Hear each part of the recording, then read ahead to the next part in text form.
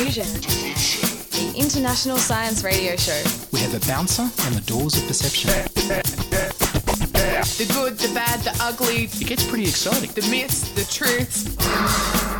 Toxicology. Astroseismology. Magnetism. The dark side. Genetically engineered potatoes. Planetoid. Planetoid. I love that word.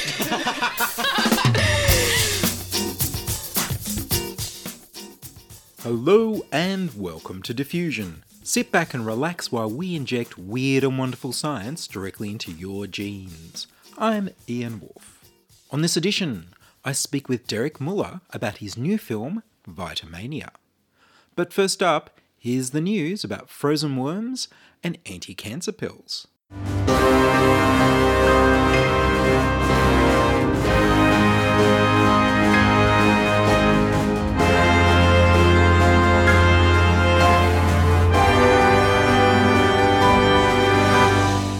Waking worms. Nematode worms frozen in the Arctic permafrost for over 40,000 years in Siberia have woken up in Moscow Petri dishes. They are now the world's oldest living animals. This kind of frozen sleep is called cryobiosis. Previously, the longest times that worms have been revived after cryobiosis was a mere 39 years in a herbarium. The research was carried out by the Institute of Physico-Chemical and Biological Problems of Soil Science, Moscow State University, Pertsov White Sea Biological Station, part of Moscow State University, and the Higher School of Economics in Moscow, in collaboration with the Department of Geosciences at Princeton University. Out of more than 300 samples of permafrost deposits at different ages and locations, buried soils and fossil rodent burrows, 2 samples were shown to contain nematodes that were still alive. One set of nematodes was found in the material of a buried ground squirrel burrow that was discovered in the permafrost wall of the Dunvany Yar outcrop in the lower reaches of the Kolyma River. The burrow was 30 metres underground. Other burrows in this area had previously been radiocarbon dated to 32,000 years old. The Kolyma River is close to the site of the Pleistocene Park, which is seeking to recreate the Arctic habitat of the extinct woolly mammoth. The other set of nematode soil worms was found in a 3-metre deep core sample close to the Alizaya River. The plants in the core sample were dated to 42,000 years old with radiocarbon dating. Researchers at the Institute of Physico-Chemical and Biological Problems of Soil Science in Moscow stored the samples at -20 degrees Celsius. To see if any life would revive from being frozen, they separated the soil into samples in Petri dishes with a bacterial growth media and warmed them to +20 degrees Celsius. When the worms started to wriggle, they added E. coli bacteria to the dishes for the worms to eat. The worms did eat the bacteria. They identified the worms both by looking at them through microscopes and by genes obtained by polymerase chain reaction, PCR, matched to the GenBank database of genes. The worms from the 30,000-year-old ground squirrel burrow were narrowed to the species Panagrolaemus detritifagus fuchs, while the worms from the 42,000-year-old sample near the Alizaya River belong to the Plectus parvus bastian. Only female worms were found for both species, which isn't that odd because female nematodes can also reproduce without males. Parthenogenesis. Both species of worm are found in soil and freshwater regions on every continent, and they're known to survive drying and freezing. The researchers hope that studying the way these worms survived frozen sleep for tens of thousands of years will contribute to cryomedicine, cryobiology, and astrobiology. Let's hope that no infectious microbes are also able to survive for 40,000 years of frozen sleep beneath the Siberian permafrost. The paper was titled Viable Nematodes from Late Pleistocene Permafrost of the Kolyma River Lowland and was published in the journal Doklady Biological Sciences. Crowdfunded rejuvenation. The Queensland University of Technology's Cancer Ageing Research Program, CARP, we'll be crowdfunding $5 million to pay for next year's Phase 1 clinical trials of their age reversal drug. The team want the intellectual property to stay in Australia to create jobs and grow the Australian economy, which won't happen if they sell the rights to a multinational drug company. The team discovered the active ingredient of the drug while studying what keeps extremophile archaea microbes thriving in the harsh conditions of the boiling sulfuric acid pools of undersea volcanoes. They found the protein that preserved and repaired the microbe's DNA was single-strand binding protein, SSB1. When they looked in humans, they found that we carry the same protein in every cell of our body, human single-strand binding protein, HSSB1.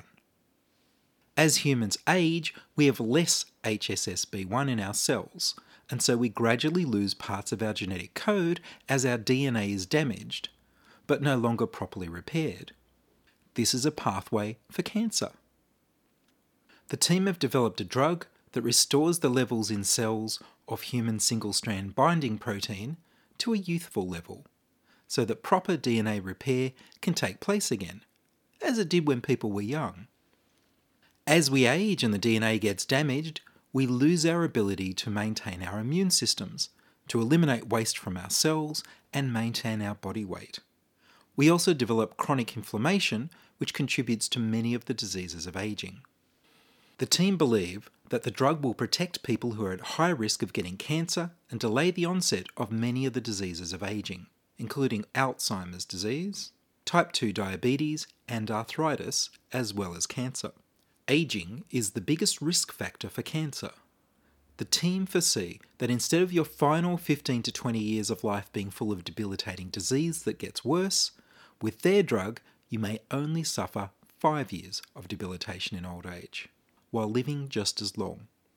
When they examined cancer cells for HSSB1, they found that there was much more of it than usual. When they blocked the production of the protein, the cancer cells died. So you need more of it to prevent cancer, but to block the protein when cancer is already developed. Drug development has reached the point that clinical trials are needed to prove the drug is safe, to show that it works in humans, and to show the appropriate dose. These trials will cost $5 million. Traditionally, Australian researchers have taken money for trials from multinational pharmaceutical companies who gain the intellectual property rights, and then employ people to produce the drugs outside Australia. The Cancer Aging Research Program team want to create jobs in Australia instead, so they're organising to crowdfund the $5 million for clinical trials. Queensland University of Technology has raised over $1 million from direct online donations, and they have a donate page on the carp.org.au website. The researchers have also teamed up in a fundraising venture with a champion coffee roaster in Byron Bay to develop a range of fair trade, ethically sourced coffee, tea, and drinking chocolate. You can buy the fundraising coffee and chocolate from carcoffee.com.au. They plan to raise the rest on a big crowdfunding site later this year. I'll put all the links and embed the videos in this episode's web show notes. The paper, HSSB1 associates with and promotes stability of the BLM helicase, was published in the journal BMC Molecular Biology, and the paper HSSB1 phosphorylation is dynamically regulated by DNA PK and PPP family protein phosphatases, was published in the journal DNA Repair.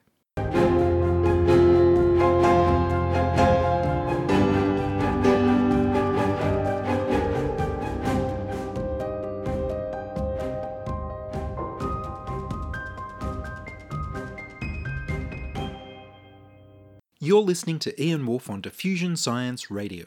Send emails to science@diffusionradio.com. We're brought to you across Australia on the Community Radio Network and podcast over the internet on www.diffusionradio.com.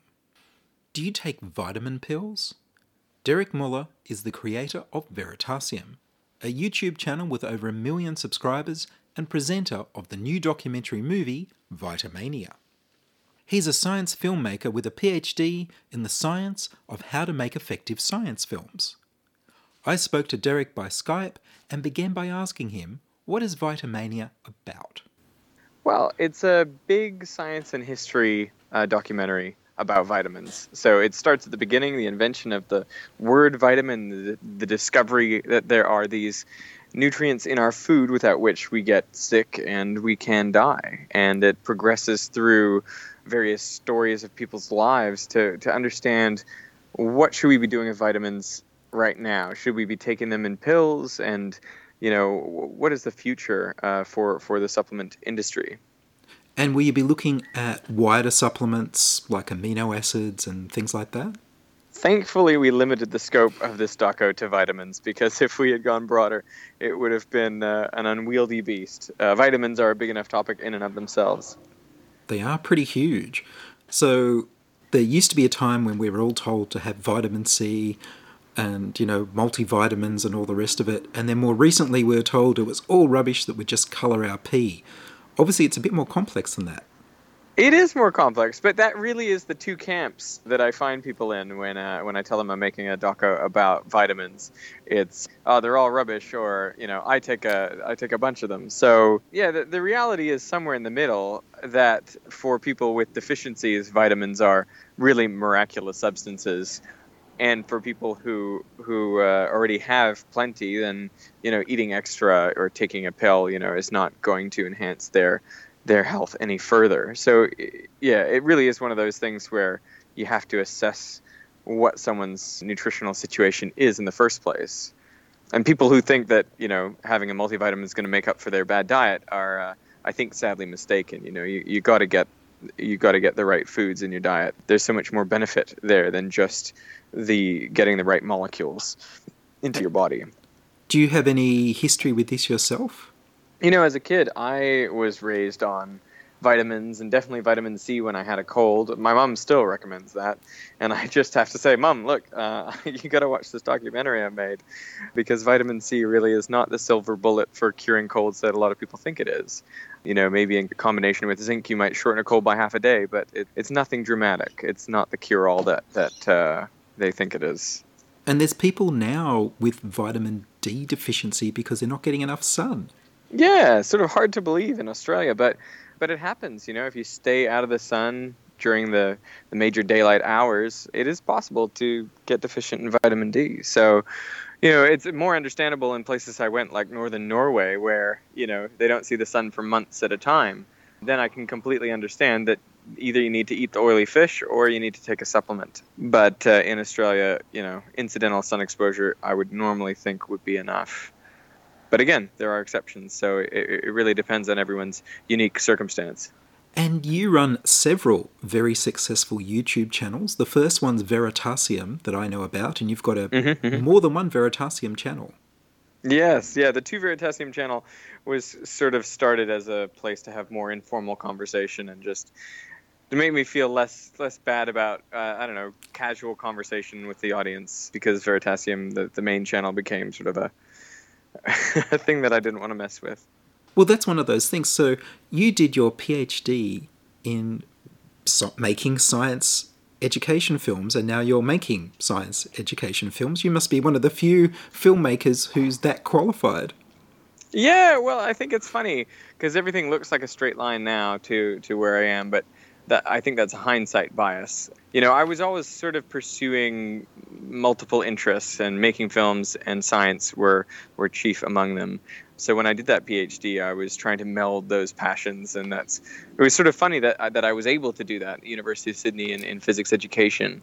I was able to sort of make my own thesis project, which was, how are you going to teach someone effectively science through the medium of video? It was funny when I started that, everyone thought that the topic was a little bit passé, because educational videos had, of course, they've been around for decades, so people had studied them in the 1960s. And people were wondering, why are you studying it now? I mean, mainly it was because that was my interest, but remarkably, they hadn't really answered some of the main questions back then.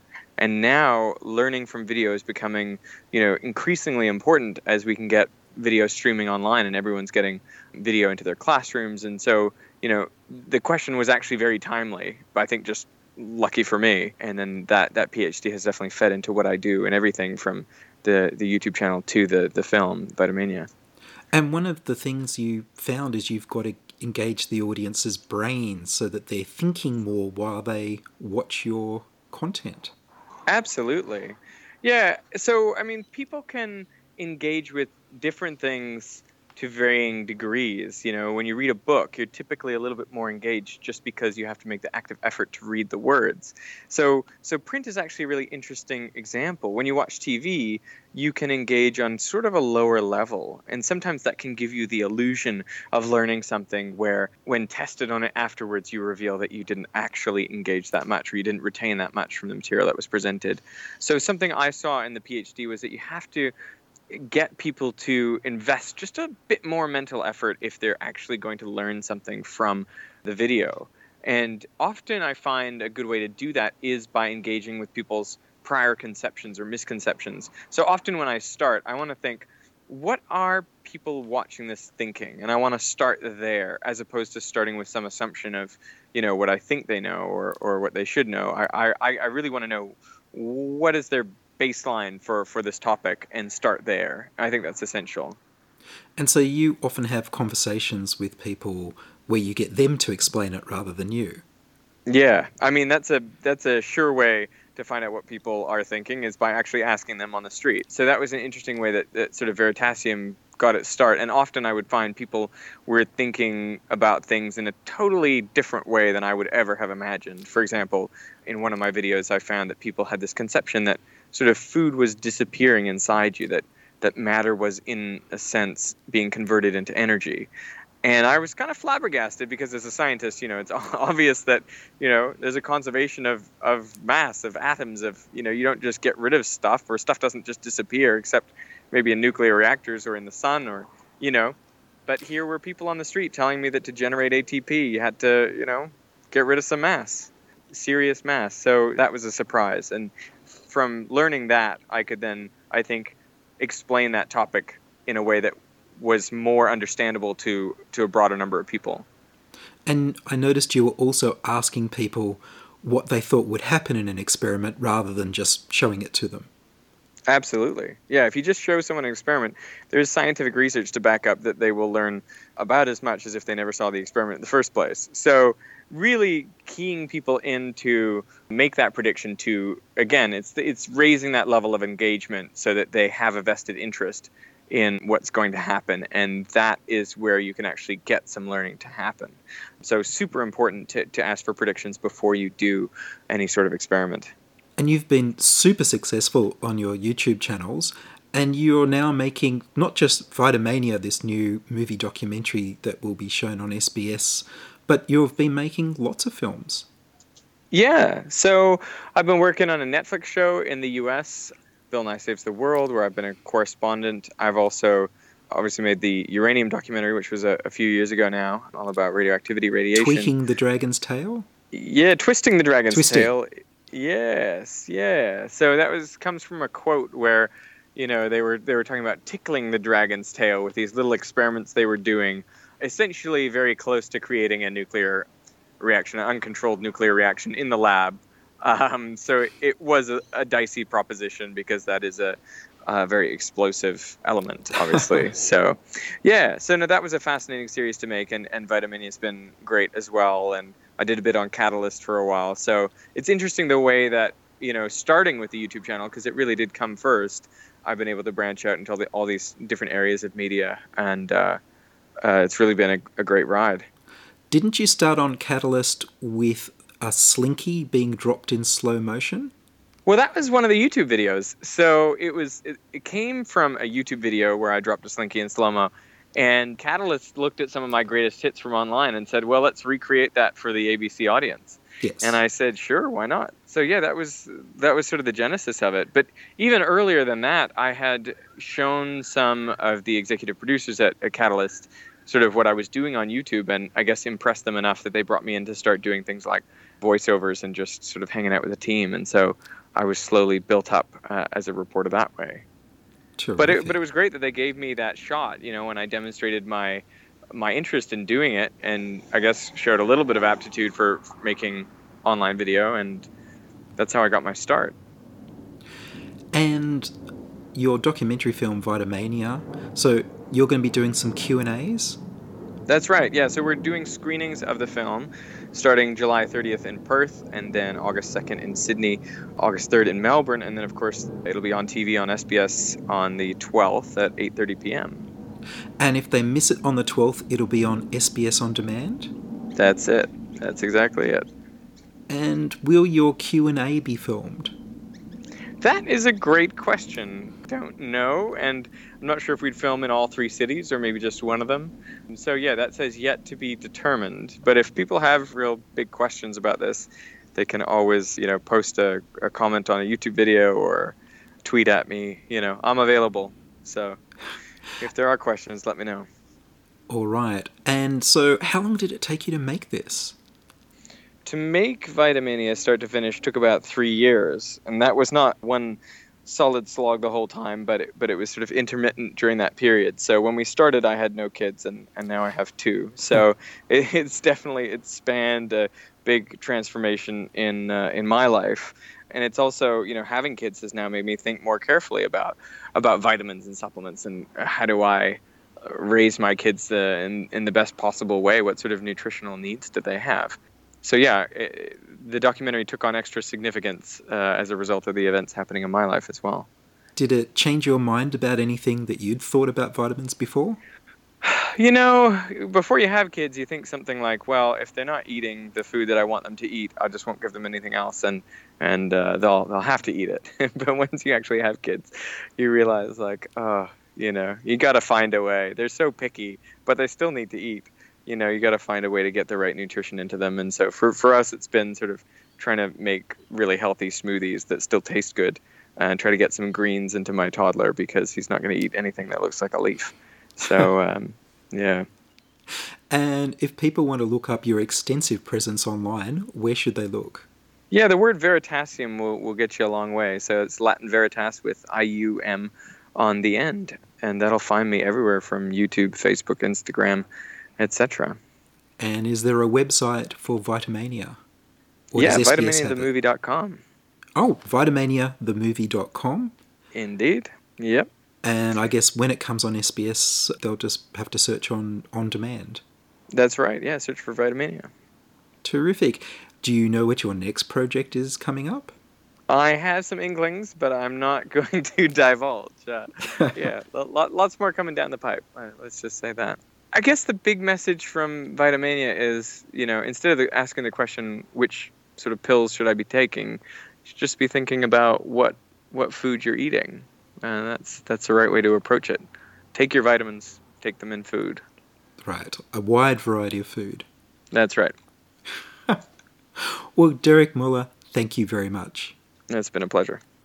You can watch Derek Muller's Vitamania on SBS in a few weeks, and SBS On Demand after that. You can find news about the film on vitamaniathemovie.com. Go to youtube.com/c/Veritasium, Veritasium, to watch Derek's videos. John, what's happening to us? I think we both know, Mary. It's just that we seem to be drifting apart. I'm sorry, Mary. I've tried. Oh, I don't blame you, John. It's just that... It's not your fault either, of course. It's just that we don't have... Exactly. There's this awful gap in our lives just because we don't have... Oh, but why talk about it? It's just that...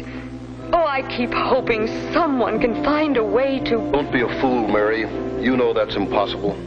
Oh, I know. It's just that... Gad, it's ironic. With all our technology and industrial know-how, we still don't have the one thing that could give us a better way of life. They say it can't be done, that it's just an impossible dream. And that's all from us this week on Diffusion. Would you like to hear your voice on radio? Record a voice memo on your phone or use the voicemail tab on the website. We need more people contributing stories to Diffusion. Send your contributions, opinions, helpful suggestions and donations to science@diffusionradio.com. That's science@diffusionradio.com. Please do send me an email so I know you're listening and you'd like to hear more episodes. Please like the Diffusion Science Radio page on Facebook and rate the show on iTunes. Tell your friends. Follow me on Twitter @IanWolf. Join my patrons at patreon.com/diffusionradio and support the show. The news music was Rhinos Theme by Kevin MacLeod of Incompetech.com. Sound check and fact checking by Charles Willock. I produce Diffusion, which is broadcast around Australia to 27 stations on the Community Radio Network, including 2 RBM in the Blue Mountains of New South Wales, 8CCC in Alice Springs and Tennant Creek, 2 NVR in Nambucca Valley, 3 MBR in the Mallee Border districts of Victoria and South Australia, and 7 LTN City Park Radio in Launceston, Tasmania. Diffusion is syndicated globally on the National Science Foundation's Science 360 internet radio station and also on astronomy.fm. Subscribe to the podcast on the Diffusion website, www.diffusionradio.com, that's www.diffusionradio.com, and check the website for links, photos and videos from this week's show. If you enjoyed this show, you can explore more than 950 previous episodes archived on diffusionradio.com, where the shows are labelled by keywords so you can focus in on the stories you want to hear. Subscribe to the Diffusion YouTube channel at youtube.com/c/diffusionradio. I'm Ian Wolf. Join us inside your audio device of choice for more science wondering next week on Diffusion Science Radio. Science is fun. It helps you to learn, to know, and to appreciate. When you study science, you may go on field trips. You discover the marvelous interrelationships between all living things. You learn to read the history of the Earth as it is written in rocks and fossils. You find out what makes things tick, everything from a molecule to a living organism. In the study of science is found the most useful and satisfying knowledge of man. Knowledge of his physical world, its past, its present, and its future. And in your moments of relaxation, now and in the years to come, you will find the study of science leading you into fascinating pursuits. Photography, collecting. Why study science? Study science because you will find in the study of science a richer, more rewarding life.